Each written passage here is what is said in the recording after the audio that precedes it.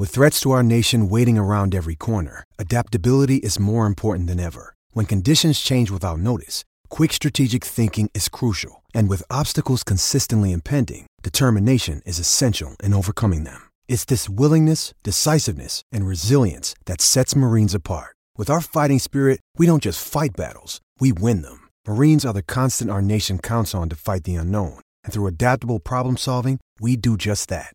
Learn more at marines.com. In all honesty, though, I mean, you do have to play pretty much the perfect game to beat them, and the Chiefs weren't able to do that.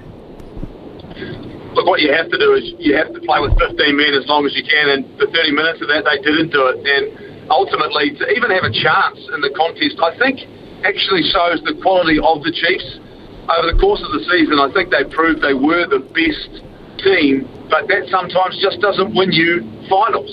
And you've got to, as you've just rightly said, you've got to do things right, particularly against a defending champion, a six-time defending champion who knows how to win. And look, I don't think we could see it coming as the game came on, but you got a sense when you were there that when there were critical moments, it was the Crusaders that were winning those.